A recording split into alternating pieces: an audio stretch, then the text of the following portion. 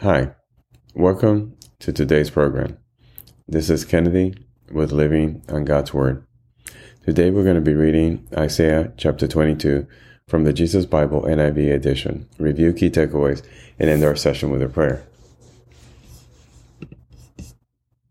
A prophecy about Jerusalem.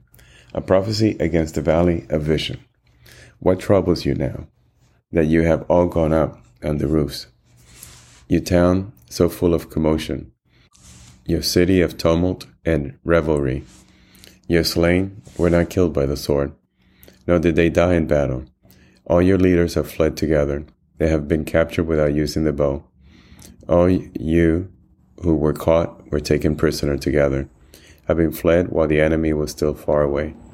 Therefore I said, turn away from me. Let me weep bitterly. Do not try to console me over the destruction of my people. The Lord Almighty, has a day of tumult and trampling and terror in the valley of vision, a day of battering down walls and of crying out to the mountains.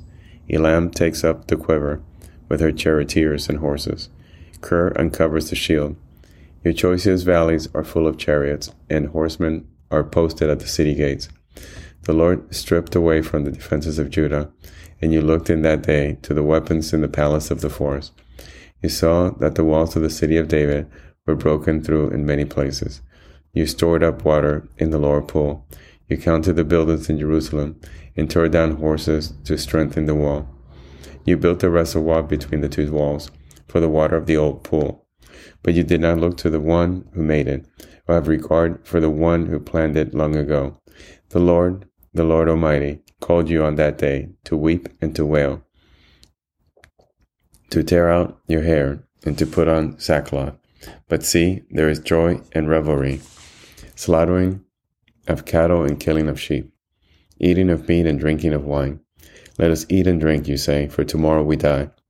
The Lord Almighty has revealed that this in my hearing. Till your dying days, this sin will not be atoned for, says the Lord Almighty. This is what the Lord Almighty says. Go say to this steward, to Shebna, the palace administrator, what are you doing here, and who gave you permission to cut out a grave for yourself here, hewing your grave on the height and chiseling your resting place in the rock? Beware, the Lord is about to take firm hold of you and hurl you away, you mighty man. He will roll you up tightly like a ball and throw you into a large country.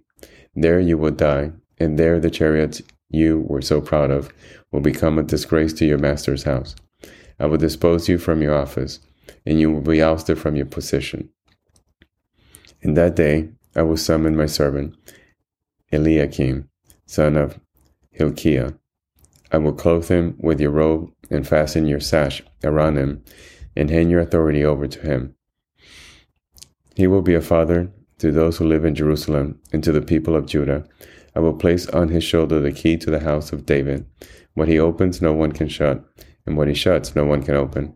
I will drive him like a peg into a firm place. He will become a seat of honor for the house of his father. All the glory of his family will hang on him, its offspring and offshoots, all its lesser vessels, from the bowls to all the jars. In that day, declares the Lord Almighty, the peg driven into the firm place will give way. It will be sheared off and will fall, and the load hanging on it will be cut down. The Lord has spoken. This is the end of Isaiah chapter 22. So again here, Isaiah gives us another prophecy about Jerusalem.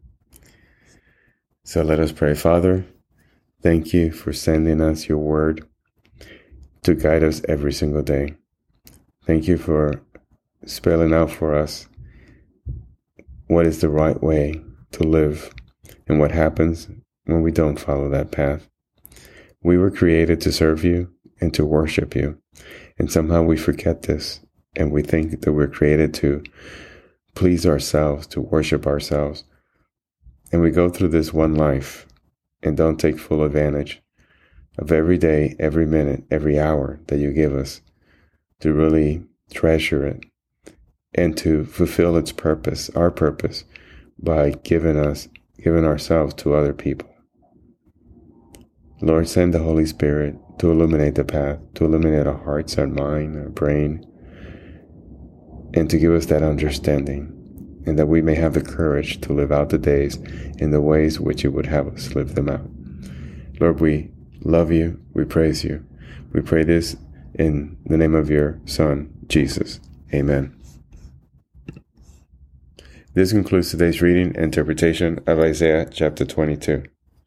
We hope that you will join us again tomorrow. God bless you. This is Kennedy, your brother in Christ, always. If you feel so inclined, please review and rate this podcast by scrolling all the way down. Thank you.